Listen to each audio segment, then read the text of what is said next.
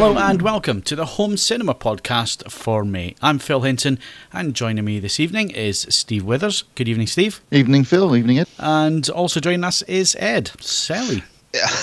Evening, Phil, and evening, Steve. So let's kick off. 4K for 4K. We've been talking about 4K TVs for, well, the entire year so far. We've only seen a handful come to market. But big announcement today from Sony that the UK will get two 4K screens, a 55-inch and a 65-inch. It will be designated the X9 model number, and it's going to cost 4K for the 55-inch and 6K for the 65-inch. So, Steve, thoughts on that one? Yeah, it's massive news, Phil, because we've been talking about, as you say, we've been talking about 4K for quite some time now. We have seen a couple of 4K products. We reviewed a 4K projector, that was £17,000. We reviewed a 84-inch 4K TV, that was £23,000. So pretty toppy on the price point. The announcement of a 4K TV for 4K is spectacular because, I mean, £4,000, we're talking about perhaps still the high end of the market, but certainly approaching mass market acceptance. I mean, when you compare that to something we're going to be talking about a bit later on, which is the Panasonic ZT65, that's also £4,000, and that's for a 60-inch 1080p plasma. So if you can pick up a 55-inch 4K LED LCD TV for £4,000, that's starting to look very attractive to the enthusiast, and that's the kind of thing that can really generate some real acceptance and penetration into the marketplace of 4K. And so, I know I've been saying this, and so have you, for some time now, that 4K is not only on the way, but already here and going to be hitting the market a lot faster than people think. This is a good indication. We're talking about two TVs in sensible screen sizes at very attractive prices hitting the market in the summer. I have to say, it is a massive psychological price point barrier. I have, if you like, a sort of sticking point in my own mind where anything more than £5,000 for a single piece of equipment is just, it takes it into a level where it would have to do something truly extraordinary for me to consider it. And getting below that point this quickly is, yes, I mean, it gets to the stage where, with good luck and a following wind, I wouldn't rule out all of a sudden now considering something like that to replace my decidedly venerable set in the not too distant future. And obviously the other, it remains to be seen. But if we're talking about list prices, there's always the possibility of a little bit of potential erosion once it actually hits the high street. So, yeah, I mean, it's big news. All of a sudden, 4K was something that I was going to sort of, start looking at in a long time. And this does unarguably move it forward quite a considerable distance. Interestingly, obviously, Sony have announced today, and I can expect LG to announce something in the near future too, in terms of 4K TVs at a more affordable price point.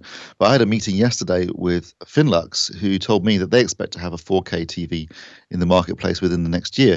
So, if we're talking about Finlux, with all due respect to a mid-market brand, that suggests to me within a year we're going to be hitting price points that are going to be acceptable to the mass market for 4K televisions, which is quite exciting, I think, really. Well, really, it's something that the industry, it has to happen for the industry. If you look at all the JFK data that we get to see now and again, and you look at some of the other data that we get to see behind closed doors and so on regarding sales of TVs, the UK has reached saturation point even for second and third screens when it comes to flat panel TVs. I was quite amazed with some of the data that I saw from one manufacturer, which said that saturation point 90% have at least two flat panel TVs in their house. So when you're looking at that kind of data, what are they going to sell people? A lot of people are buying into flat panel screens. We've had the digital switchover that's now passed, and people that needed to upgrade their TVs, they've upgraded their TVs. So what else has the industry got to sell us? It has to be higher resolution because 3D was such a huge failure. Yeah, that's true. I mean, they've had a couple of pick-me-ups recently. Last year, obviously, with the digital switchover, and then the Olympics, that helped boost TV sales. There is a growing trend towards larger screen sizes as well. I mean, traditionally, 32 inches would be considered a big TV. Now, I guess 42 is probably about the norm. And you're seeing larger screen sizes, 50, 55, 65 inches becoming quite common. So what's happening is people are buying a larger TV for their lounge and then moving the smaller TV into the bedroom or a kitchen, or another room for a second or even third television. So yes, the market is saturated, but people's habits are changing to a degree. And as you say, Phil, unfortunately, the 3D wasn't the success that they'd hoped for. So the manufacturers definitely need something to sell us, something to convince us to buy yet another TV. Given that most TVs do have a relatively long life cycle, AV forums, sort of enthusiasts tend to review TVs on a regular basis, even yearly, picking up the new model each year in the way that some guys, will buy a new car every year. But the majority of people use the same TV for 5 years, maybe longer. So, with the failure of 3D as a mass market product, and with OLED still, AWOL, 4K is the obvious thing to do. I mean, they have been trying to push smart TV, of course, as well as being a reason to buy a new TV. And there are elements of that, as we've discussed on the last movies podcast, there are elements of smart TV and internet streaming that are very attractive in terms of, catch-up TV or services like Netflix, which can lend themselves immediately to being used with television, because obviously it's about watching content. But I think the rest of the platforms that they're pushing have yet to really get that kind of impact or penetration into the mass marketplace. People aren't going to be using their TVs to, surf the web or order pizza or this sort of stuff. I mean, you can do it, but it's just a lot easier and quicker to do it off a tablet or a mobile phone or even a laptop. So yeah, 4K definitely is being touted as the big saviour over the next year or two. The big problem, of course, is for the manufacturers of TVs is where they're going to get the content from. Well, I don't think that is a big issue. I think the big issue is the Chinese and undercutting. It's going to be down to the Korean and Japanese manufacturers to try and get their products out there as quickly as possible, because we saw it at CES. The Chinese can do exactly the same as these big brands can do, and they can do it a hell of a lot cheaper. Yeah, that will be interesting to see what impact the Chinese do have. I mean, traditionally, if you go back a few years, it was the Japanese who were the sort of the premier manufacturers. Then the Koreans came into the market, and now the Koreans dominate, Samsung and LG. Is that going to happen now to the Koreans with the Chinese coming into the market? It'll be interesting to see over the next year or two just how much impact the Chinese manufacturers actually have with their own brands in marketplaces where obviously in China that they sell loads, but clearly they're not familiar brands in Western Europe, for example. So it'll be interesting to see how much penetration they actually get, or whether people will be reserved at first because they're not familiar with the name. I mean, let's remember that only a few years ago, LG, Lucky Gold Star, was considered a cheapo brand, and now LG are just overtaken, in fact, Samsung as the largest manufacturer of flat panels in the world. So it can be done. It's a question of just, I suppose, how long it takes and how much marketing and money they're prepared to spend in order to penetrate the Western and US markets. Okay, so that was the big news at the time of recording this podcast, 4K for 4K. It's looking promising for the mass market. Will the public get on board with yet another resolution upgrade? We've discussed it at length this year so far, and we'll still be discussing it for the rest of the year as more and more manufacturers come into the market, and hopefully we'll get some content coming along soon as well. So let's move on from 4K TVs. Let's go to the cinema quickly. All three of us have seen the new Star Trek Into Darkness movie. It's one that we've been waiting on most of this year, and I'll go first. I think it's a 9 out of 10. I thought it was a great popcorn film, and yes, there are controversies, but who cares? It's a blockbuster, it's fun, it's entertaining, and the effects were astounding.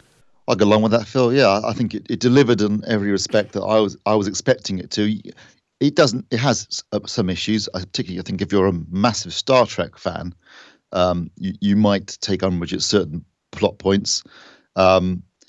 But in the same time, they also play with your expectations quite a bit within the film, if you're familiar with the Star Trek universe. But I think for most people, particularly people that just come into it relatively fresh or only having seen the previous reboot movie in 2009, it's a great, entertaining, well-made film. Good cast, funny, exciting, fantastic effects, as you say. But also, really glad to see that J.J. Abrams was happy to use real sets a lot of the time, either actual sets or locations, as well as using CG and green screen to a degree. So he wasn't relying just on green screen. And I think that's given me an enormous amount of hope when he gets around to making Star Wars 7, that he's prepared to use every trick in the book to deliver an entertaining film. So, locations shoot, real sets that the actors can interact with, makeup, and not just rely on CGI all the time. And that's one of the things that I came away from having watched Star Trek Into Darkness, was that he did use a lot of real sets and real locations and makeup effects, rather than just heavily relying on CGI. But the CGI was actually superb as well. I mean, it really was a spectacular film. Thoroughly enjoyed it. Yeah, I don't find much to disagree with there. I'd probably chalk it down a point to a solid 8.5 out of 10. I mean, I suppose my only umbrage is, it would have been nice to have perhaps broken a little bit more new ground than they did, but I can, of course, fully understand why they didn't. And on a strictly personal level, we've discussed this actually whilst the recorder hasn't been running before. I rate Benedict Cumberbatch very, very highly, but I do think he looks like a hyper-intelligent potato. And that does, on occasions, I'm just looking at him thinking, really? But no, he no, don't get me wrong, he acts superbly.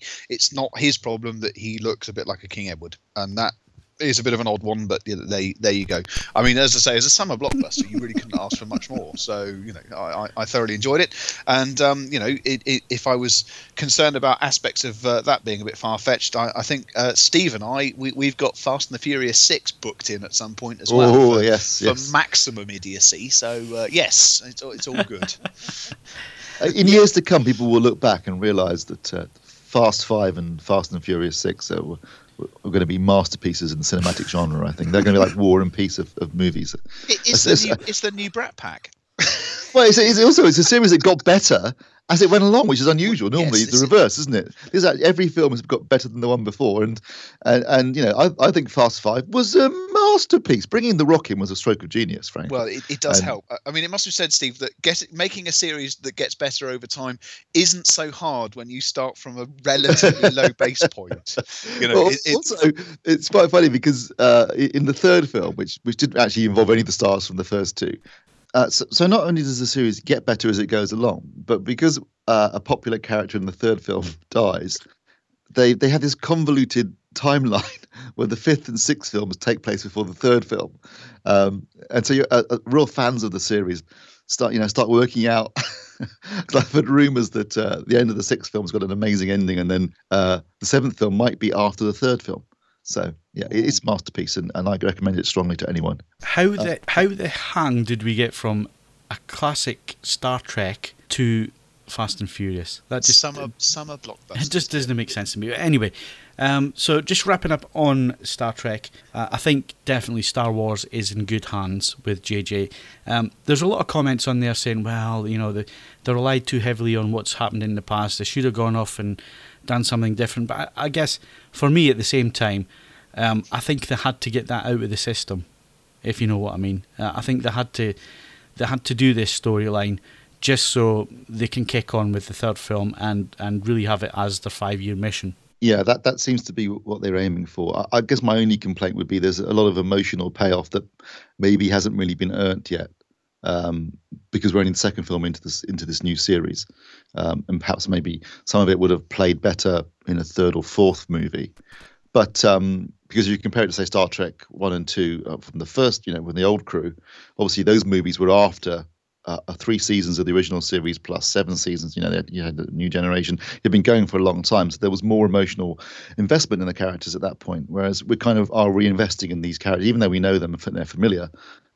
They are essentially in a new timeline now, and the different actors, and therefore it takes time again to invest in these characters. And perhaps they were looking for a bit too much payoff too soon. If they are going to be, going to do this properly, really, we now need to have a good 5 or 6 year gap, and get Chris Pine on a really thoroughly sort of calorific diet to get him up to the full sort of corseted Shatner dimensions that with a wig. The later films sort of need. I think. That's important. I do agree with you there, Steve. I think you hit on an important point there. There was some moments in the movie where they were going for the emotional payoff, and it doesn't really fit with these new characters. Although we know who they are. Yeah, I would agree with you. Maybe third or fourth film that would have had more resonance, but at the same time, it was still enjoyable, and it's the first real sort of summer blockbuster movie that I've enjoyed for quite some time, to be honest. if you had time to think about it, some of this stuff just doesn't really make much sense. But then again, it is a summer blockbuster. It's a popcorn movie, and I thoroughly enjoyed it because of that. It must be said, this summer's looking pretty good. I mean, we've already had Star Trek. We've agreed to disagree about Fast and the Furious 6, but for me, and it seems Steve, it's that's a nice extra addition. Then right at the end of the summer, obviously, there's Rush as well, the biopic of it's a 1976 Formula One season with James Hunt and Niki Lauda. It's been done by Ron Howard. I don't know if you've seen any of the trailers for that. I saw the trailer, yeah. It looks the nuts. Yeah, looking forward to that. Genuinely looking forward to that. It looks it looks a little bit more cerebral than two films we'll be discussing, but still shot with a real eye for the era it's supposed to be in. So although it's strange, my wife has an unlimited cinema pass, and even with that, I still can't persuade her to come with me for that one. But I'm sure I'll find someone. I'm looking forward to Man of Steel, which is opening on the 14th of June. The trailers certainly have sold that to me very well. And I just saw the trailer a couple of days ago for Alfonso Cuarón's Gravity, which doesn't come out until I think September or October.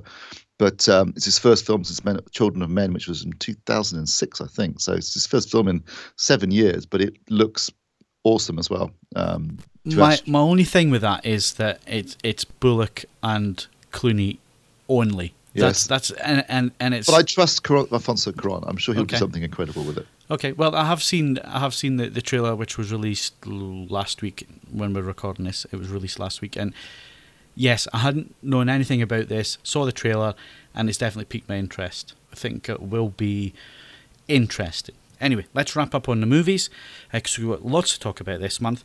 And Ed's been on a plane again.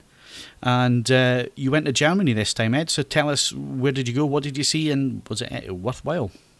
Yes, I spent 2 days at the high-end show in Munich, and it's fair to say that the 2 days is not an indulgence. You need at least 2 days, and I could have done with more time to get round it. Trying to get a sense of scale based on anything that happens in the UK. Essentially, I suppose the nearest comparison would be it has two open atriums, each of which is at least equivalent in size to the Gadget Show. And then on the upper deck is sufficient actual individual rooms to probably put in 2 Bristols worth. So it's a big undertaking. It's now probably the largest, if you like, conventional audio show in the world. Video takes very much a back seat. I mean, Panasonic turned up, I think, because they sort of felt obliged to, but otherwise it was really about stereo and multi-channel audio products. And yeah, there were loads of them. I mean, in terms of sort of items that have some bearing on reality, Arcam decided to choose a stereo, which we normally think of as stereo, to release an all-new AV receiver, which will be out later on in the year.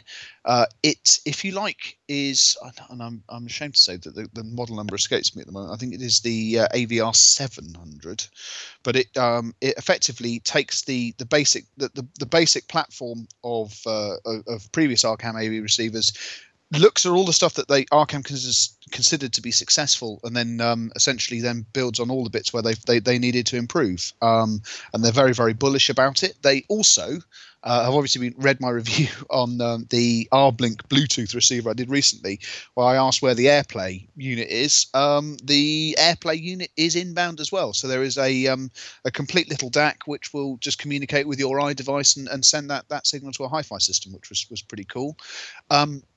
And then after that, think of a product. It was there. We had a turntable that weighed 1/4 of a ton, obviously for logical purposes. And the good news is that even if OLED does become a commercial reality, plasma still has a future, because there's a man in Germany who uses it for tweeters. And I'm not making that up. There is a company called Lancia Audio, and the speakers use a ball of ionized gas to function as a tweeter. And that looks at least as crazy as you might imagine. Basically, the speaker looks as you might imagine a speaker, except where the tweeter would be, there's literally this angry, glowing sort of hole. And yeah, it was properly insane. And the good news is that there is a gentleman now bringing them into the UK if you feel that your life isn't complete without a small ball of gas in your loudspeakers. They will be making their appearance in the UK as well. And as I say, literally everything in between. You had the major speaker. Sorry, Ed, can I ask a question? Sorry. Yeah. Did they sound any good? They do. It ultimately, the science is sound. It's a material with no pun intended. with no inertia. So it does do extraordinary things. And the good news is that it has got a lot safer. The early prototypes, as I understand it, you needed to have an ozone scrubber in the same room to prevent you, dying. And they've got all of those problems solved now, so that it's much safer as well. And let's face it, in terms of pointless man gesturing, it's like, I've got diamond tweeters, I've got beryllium tweeters, I've got one made out of a ball of gas. So I mean, that's pretty cool. Pricing, is it insane price? If one has to ask, one probably can't afford it. I believe that the little one starts from a whisker over 10, and it goes up a long way from there. But let's face it, this if you like, this is the same parallels we see in the screens. This is early adoption, and it's being done on a very small scale by a German speaker company. I'm sure that if one of the major manufacturers wants to get behind it, we could see the price drop and people having ionized balls of gas in their lounges in the not too distant future. I suppose one of the side effects is that you could die. So, what happened to health and safety? Well, as I say, they do seem to. In the demonstration room, there was no sign of an ozone scrubber, and I'm pretty sure that they would have had to have one if it was still dangerous. So I feel I'm here. I didn't die, so I don't know what would happen if I'd spent the entire weekend in there, but I was quite impressed with it. I mean, on a more sort of prosaic level, at the other end of speaker pricing, Kef unveiled a complete new version of the sort of semi-legendary Egg, to the extent where, if I'm honest, it doesn't look quite as egg-shaped as it once did, but performance definitely looked impressive. And then essentially, in terms of things that I can try and get into review over the next 12 months, I was spoilt for choice. We had Tannoy releasing the Precision series, which looks fantastic. Quadral, to my mind, one of the most underestimated brands on sale in the UK. Complete new range of budget loudspeakers, and they also brought a complete surround system of the flagship Aurum speakers, which was a demonstration of that in one of the little sort of porter cabins downstairs. It was shock and awe in a good way, and the only thing that sort of performed it was Macintosh, the high-end American manufacturer, brought along $1 million 7.1 system, which by and large was pretty.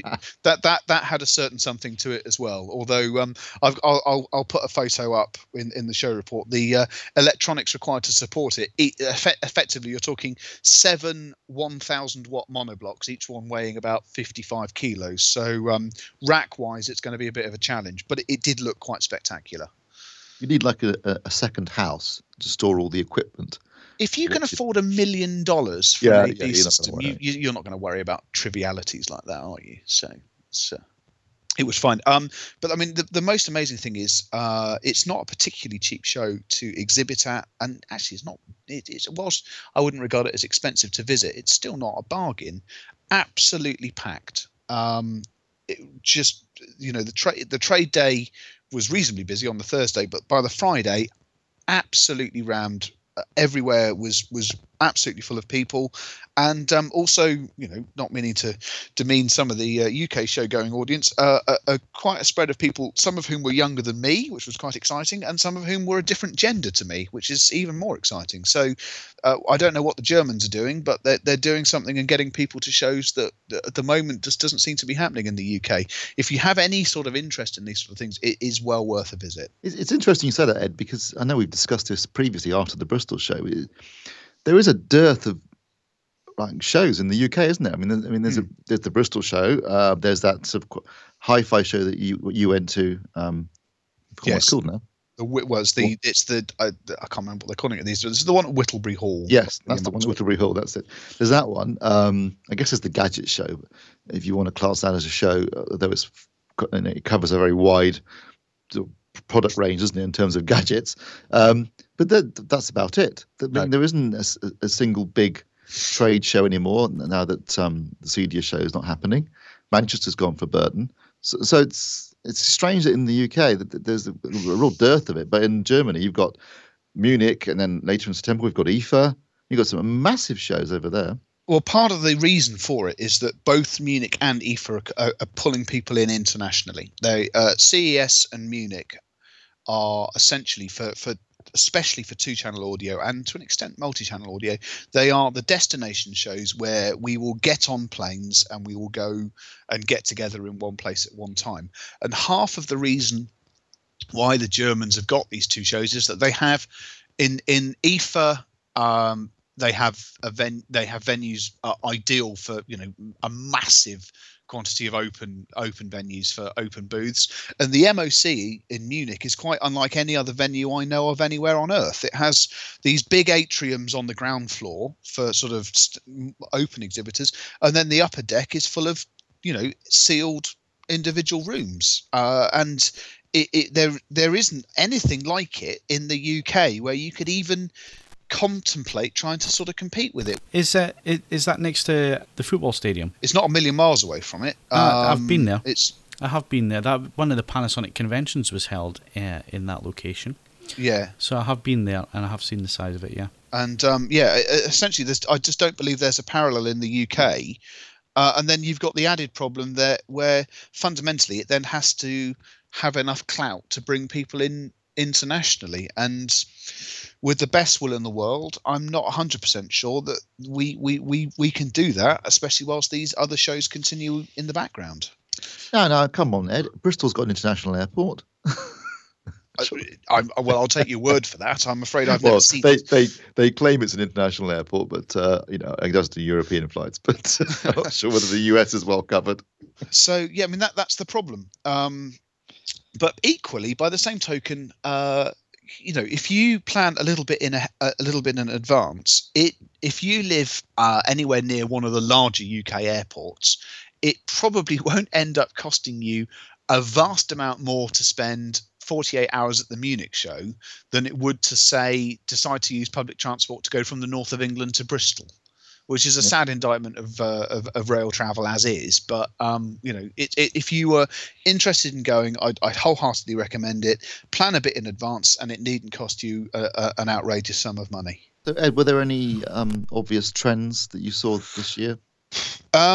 The big one, I suppose, is that anyone that likes wood veneer on loudspeakers, I'd suggest probably getting your purchase in reasonably quickly, because I sense lots of different price points, from the very cheapest to all the way up to serious money, that we are going to be looking at a good few years of lacquers, be they black, white, or specify your colour. Big releases, with the noble exception of Tannoy. Almost everything out there is being done as painted finishes, and most of them look very smart. But a lot of people, to an extent, myself included, I like a bit of veneering on a loudspeaker, and there wasn't a huge amount of that to see as it stands. So it does seem to be, if you like, that's the big sort of decor move. Otherwise, as you know, 2-channel audio in particular, and multi-channel audio sort of following behind it, doesn't jump into anything too quickly. I suppose the one that's sort of creeping in is the number of receivers able to at least offer a 4K bypass, if not necessarily 4K processing. That seems to be dropping further and further down in pricing terms, which is good news, I suppose, if you're looking for something to partner your shiny new £4,000 sound. Yeah, there's almost certainly all the receivers I've seen reviewed in the last 6 months have had 4K pass-through, except, bizarrely, Onkyo, who managed to score an enormous own goal by having 4K upscaling, but it couldn't pass through a 4K signal, which seems spectacularly short-sighted. That's very peculiar. Almost willful. But otherwise, even some of the quite cheap Denons will pass through 4K. It's becoming, that's clearly the industry positioning itself for our inevitable 4K future, I guess. Okay, so that was the Munich high-end show. Lucky Ed going over to Germany for that one. So next on the list for us to discuss is a review which has not left the hottest review list since it went up. It's had well over 20,000 hits. And of course, it's Panasonic's flagship TV for this year, the ZT65. We've been discussing this again since CES. Steve finally got it in for review, and it's lived up to the hype. Yeah, I mean, I think it would be fair to say there was a reasonable amount of expectation when it came to this television. I mean, we've been, not just us personally, but clearly most people, particularly enthusiasts, have been crying out for an enthusiast TV since the demise of the Kuro back in 2008, 2009. So, and nothing's come along. I mean, Panasonic have sort of taken over the mantle from Pioneer. They've been releasing progressively better and better plasmas, but they are clearly consumer products aimed at the mass market. This year, they surprised us all by announcing that they would be doing the ZT, which is called the ZT65 in the UK, although it's ZT60 in the US and the rest of Europe, rather confusingly. And that would sit above the normal flagship VT range. It's only one screen size, 60 inches. There is a 65-inch in the States, but in Europe, at least, it's just 60 inches. And it will be in limited supply. And from what I've read on the forums and feedback I've got, people that those people have already been ordering it. And whilst those orders will be filled, if you put an order in now, you could have a long wait ahead of you. I'm not quite sure how long, but definitely that it's limited supply. The reason it's limited supply is because the panel, the way the panel's made, the bonding process that they use, is quite difficult. The difference between the ZT and the VT, for example, is that the glass at the front of the panel is actually bonded to the panel itself. There is no layer of air between the two. And the idea behind that is it reduces light reflections and therefore, improves perceived light levels. And that's difficult to make. That's the reason why there's only two screen sizes, and in fact only one screen size in Europe, and also why there's limited supply. Now, obviously, that can be a good thing because it makes it more desirable because it's difficult to get hold of. And certainly they've gone out of their way to emphasize this is a limited edition enthusiast product. So if you buy a ZT, you get a membership card and a unique serial number and a booklet. There are features on the TV that are unique to the ZT. So they are trying to make it, position it as an enthusiast product. It's retailing for $399. 3999, sorry, or 4K to you and I. We'll forget about the pound, which is an interesting price point considering we've been discussing 4K for 4K at the beginning of this podcast. And yes, a lot of expectation. We finally got it in for review, and it delivered. It delivered in every respect. It really is a spectacularly good television. I mean, in my experience, it's the best TV I've reviewed. It's the best TV I've seen. I've got a Kuro, and it is a great television, but it's getting a little long in the tooth now. 4 years is a long time in the AV world, particularly in the video side of it. Less so the audio side, as Ed's just pointed out. But in the video side, things change very quickly. I mean, we're already moving into a 4K world now. 4 years is a long time. The Pioneer Kuro was a reference class television 4 years ago, but gradually its dominance has been whittled away by progressive Panasonic models, to be honest, starting with last year's VT50, which got a reference status badge. This year, the VT65 has also got a reference status badge. The ZT, it just delivers one of the most beautiful pictures I've ever seen. It's got incredibly deep blacks that are a shade better, and we really are splitting hairs here. I mean, it's better than the Kuro and the VT65, but we're talking about black levels that are so low that we're really hitting the limits of what the meter can actually measure. I mean, when you're trying to measure the absence of light, inherently that's going to be difficult because you're measuring something that isn't there. So things like different meters, different conditions, different panels can probably make it affect the measurements. So people shouldn't get too worked up about the actual measurements. What I can tell you is that the perceived light levels are absolutely superb, and it's also very bright. Not as bright as some of the models I've seen. Certainly the Samsung F8500, it was brighter. Also the GT60 I reviewed was brighter, although that is a smaller panel. But given the black level measurements and the relatively bright image, which was certainly as bright as the Kuro, it has an absolutely gigantic dynamic range, but both in terms of on-off contrast ratio and also the ANSI contrast ratio, which was also very good. Well, not very good, but the best we've measured. I mean, absolutely huge. So, that kind of dynamic range really gives the images punch. I mean, yes, it's not going to be as bright as some of the other plasmas that you can get, certainly the new Samsung. It certainly won't be as bright as an LED LCD TV, but brightness isn't everything. People probably have their TV set, as we mentioned in previous podcasts talking about Picture Perfect. They have the TV set too bright. You know, you don't need it that bright, particularly not when you're watching in the evening. And what's more important is how wide that dynamic range is at a comfortable brightness for evening and nighttime viewing. And in that sense, the ZT wipes the floor with anything else I've seen. It really was spectacular. And there are some other features on it that are new and unique to this particular model. The obvious one being that it has what's called an EBU certified mode. So it's got the traditional THX mode, and it's also got ISF calibration control. So you've got Pro 1 and Pro 2. But it has this extra picture mode, which is based upon the European Broadcasting Union's standards. I think their standards are basically designed for a broadcast monitor. Judging by the way it behaves, it very much behaves that way in terms of it has a set level of brightness. Because obviously, when we're talking about broadcast monitors and monitors used in some production suites, again, they're dark, and you don't need them to be particularly bright. You need them to be accurate and consistent, and that's what I think this standard is aiming at. So, in terms of its brightness, it is significantly less bright than in an on-off contrast ratio terms, less bright than say the Pro modes.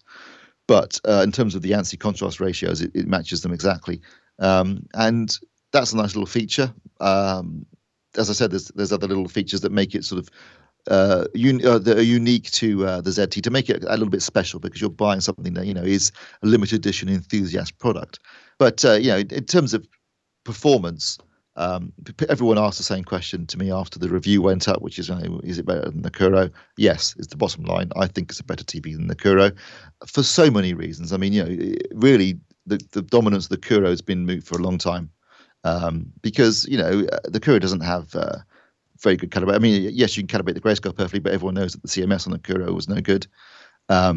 You've got no smart TV platform, no Freeview HD tuner, no FreeSat tuner, no dual tuners, no HDD recording capability, no smart platform, no remote app, no 3D. The list goes on and on and on. It's a 4-year-old TV, and we have moved on so much in the last 4 years, whereas the ZT has all of that. It is that the only thing it doesn't have, surprisingly, compared to the VT, which is the model below, is it doesn't have a built-in camera, but I don't think that's really a big deal. It's it's got every other feature you could possibly imagine in a television. It's the current state of the art. We've talked a lot about this perhaps being that we're heading towards the end of plasma's life cycle. If that's to be the case, then at least it's a hell of a swan song. It really is a great TV. I didn't want to give it back. I mean, I suppose the interesting thing now is we get to watch this. It happens with a number of technologies, and it's happened in a number of different periods, where we get to watch a highly evolved last the line of one piece of technology going up against comparatively early iterations of its notional replacement, and working out when during this procedure that the new technology is not only better when used in its comfort zone, but used across the board. So, I mean, this is where the interest in 4K delivery systems comes along to see whether the equivalently priced Sony is able to compete in its own comfort zone, and then what happens when you decide to just watch EastEnders on a standard weekday evening on the pair of them. Yes, it's a good point you make there, Ed. And I think a question will probably get asked quite a lot as this year progresses is, I'm thinking of buying a new TV. Do I buy do I buy something like the ZT or a VT, or do I wait for OLED, or do I wait for 4K? And my answer, thinking about it, would be, well, OLED I don't know about, because clearly Phil and I were at LG's OLED launch last May, and that product still hasn't really made it to the market, because from what we understand, that there have been issues with production.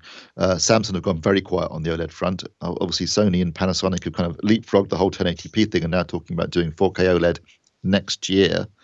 So OLED is sort of absent without leave at the moment, which has given, I think, Plasma a new lease of life, because it's still the best picture quality you're going to get in the marketplace right now at 1080p. So if you're thinking of buying a TV I would seriously consider going for a VT or a ZT if you can afford a ZT, and you want a 60-inch screen size, because I think they're going to get the best picture quality. 4K TVs, certainly, obviously, they'll have the additional resolution. There's the issue of what you're going to watch on them in terms of actual native 4K content, but also these are LED LCD TVs, so they may have greater resolution, but they're still going to have all the inherent problems that particular technology's got. So, you're looking at backlight uniformity, motion handling, all the things that the LCD isn't that good at. And particularly when you compound the problems by adding in edge lit LEDs and this sort of stuff. And the 4K panels that I've seen, and I've seen a number of them, not just from LG but also Toshiba and Sony, there are still all those inherent issues that come with an LCD TV. The blacks aren't as good as a plasma. The backlight uniformity is not as good. Motion handling isn't as good. So the question is, if you're buying a TV right now, my advice will almost certainly be get a plasma, because you're not going to be watching any 4K content anytime soon. But you're going to be watching an awful lot of 1080p content, and that's going to look absolutely spectacular on the ZT or the VT. Fair enough. I'll take that. Take that under advisement, sir. well, I mean, obviously, don't hold it against me. Obviously, the big issue with the ZT, Steve, is the fact that it is so much more expensive than the VT, and really, there's not a great deal of difference in terms of performance between the two, and this is being discussed to death on the forums at the minute, in the Plasma forums. So really what we're looking at here is the VT65 is an outstanding TV. We've given it a reference award. The ZT is just that little bit better, but it's only available in one screen size. So your choice there is limited, but in terms of performance, they're both really quite close to each other. Yeah, I mean, like I said earlier, we're talking fractions here, tiny fractions of difference in terms of performance, and I suspect that in an average room in an evening with a bit of bias lighting on, it's going to be difficult to even tell them apart, because we're talking such tiny measurements. And as you say, Phil, there's only one screen size, 60-inch for the ZT. If you look at the VT lineup, there's 50, 55, and 65, and you can get a 65-inch VT 65 for, I think it's 3,300 at the moment, roughly. So the difference is about 700 quid, and it's a smaller screen size on the ZT. So the argument then comes: is it worth the additional money? And that's really going to come down to the individual, isn't it? There are people that will think, well, I want the best. I don't care. I want the best, so I'm going to pay the $4,000. The people that think, well, I want a bigger screen size. And interestingly, I've just currently got the ZT and the VT 65. 65-inch VT65 together. So I'll be able to actually do a direct comparison between the two. I only arrived this afternoon, so I haven't had a chance to set them both up yet. But the difference in screen size, that extra 5 inches makes a huge difference. It is a lot bigger. So there's a factor to consider. If you want a very large screen size and 65 inches is the one you want to go for, then you only have the choice of the VT65. So I guess Panasonic have been clever in the sense that you've got 55, 60 in the VT, and then 65 in the you've got 55 in the VT, 60 in the ZT, and then 65 in the VT, and they haven't overlapped. In fact, the only area where they actually do overlap is between the GT and the VT, where there's both a 50-inch version of both TV. And then there's only a 42-inch GT. So it's a valid point, Phil.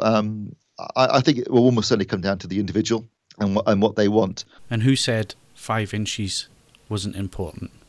Yeah. So anyway, that is the ZT65. We give it a reference award. The review is up on the site, as well as reviews of the 50-inch and the 55-inch VT65s. And as Steve said, he's got the 65-inch VT65 in for review at the minute, sitting next to a ZT. So look out for that review and the comparisons between the two, which should be hopefully on the site. If not on the exact day that this is published, it will be a couple of days after this podcast, hopefully. Am I right there, Steve? That sounds about right. So that kind of wraps up our podcast for this month. And we are from July making some changes to the podcast. So the June Movies podcast will not be around next month due to staff holidays and so on. The last Home Cinema podcast will be June 21st. And from the beginning of July, we are swapping to weekly podcasts.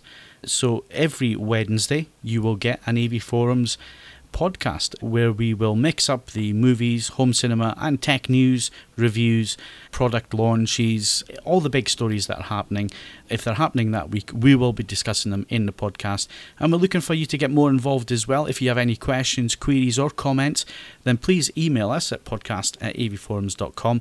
I'm sure going into the second half of the year, guys, there's lots of interesting products coming along, and 2013 is really proven to be a really interesting year when it comes to tech, home cinema and movies. Yeah, it's going to, I've got to say, I'm getting quite excited about some of the stuff that I've heard rumoured to be coming in the second half of the year. I think, as we talked about at the beginning of this podcast, lots of changes happening, new products coming along. 4K being a good example. And I think video, as Ed pointed out, is probably a bit more dynamic than audio sometimes, but certainly on the video side, we're entering, I think, a really exciting phase. If you're an AV enthusiast right now, we could be reaching a point where you're going to be seeing technology like OLED, which is going to offer unbelievable picture quality and the possibility of a delivery format that could actually give you an experience that is the same as the cinema. So, for those of us that are into home cinema, that's the holy grail, isn't it? To actually genuinely replicate the cinema experience at home. Can't argue with that. Yes, you're absolutely right. Audio, I'm afraid I'm not going to promise anyone that we're going to reinvent the wheel in the second half of this year, but there's some interesting stuff out there. There's a move to make some of the products I'm seeing far more accessible and far more usable day to day. They do far more prosaic. Well, I say more prosaic. They are far more able to interact with devices that are being used by more normal members of the general public. And the other area, which is slightly more esoteric, I guess, is that there are any number of seriously high-end earphones due. Now, whether we deal with some, all, or none of them, I'll make sure that we can run some news stories on them. And if the interest is there, Sennheiser have released their statement earphone. There's rumblings that Shure are in the process of doing something spectacular. And I've got some data here which will hopefully try and include in my show report from a Japanese manufacturer. A pair of earphones, yours for £1,000. So we'll go see how all that stacks up. And there's going to be plenty to see and test. And just as a teaser as well, yes, the second half of the year is going to be very important. And because things are starting to ramp up again in the whole technology, home cinema and movie world, there are some big changes coming to AV Forums starting in July if all goes to plan. We won't say any more than that, but it will be very editorially heavy, and hopefully it's going to have all the latest news, all the latest reviews, all the latest videos right at your fingertips. So stay tuned for more news on that. We might even discuss that in next month's Home Cinema podcast, who knows. So like I said, that is all we have time for this month. Thank you very much for listening, and my thanks to Steve Weathers. Cheers, guys. And my thanks to Ed Selly. Cheers all. And this is Phil Hinton saying thanks for listening, and we'll catch you again on the final Home Cinema podcast on the 21st of June. Until then, take care.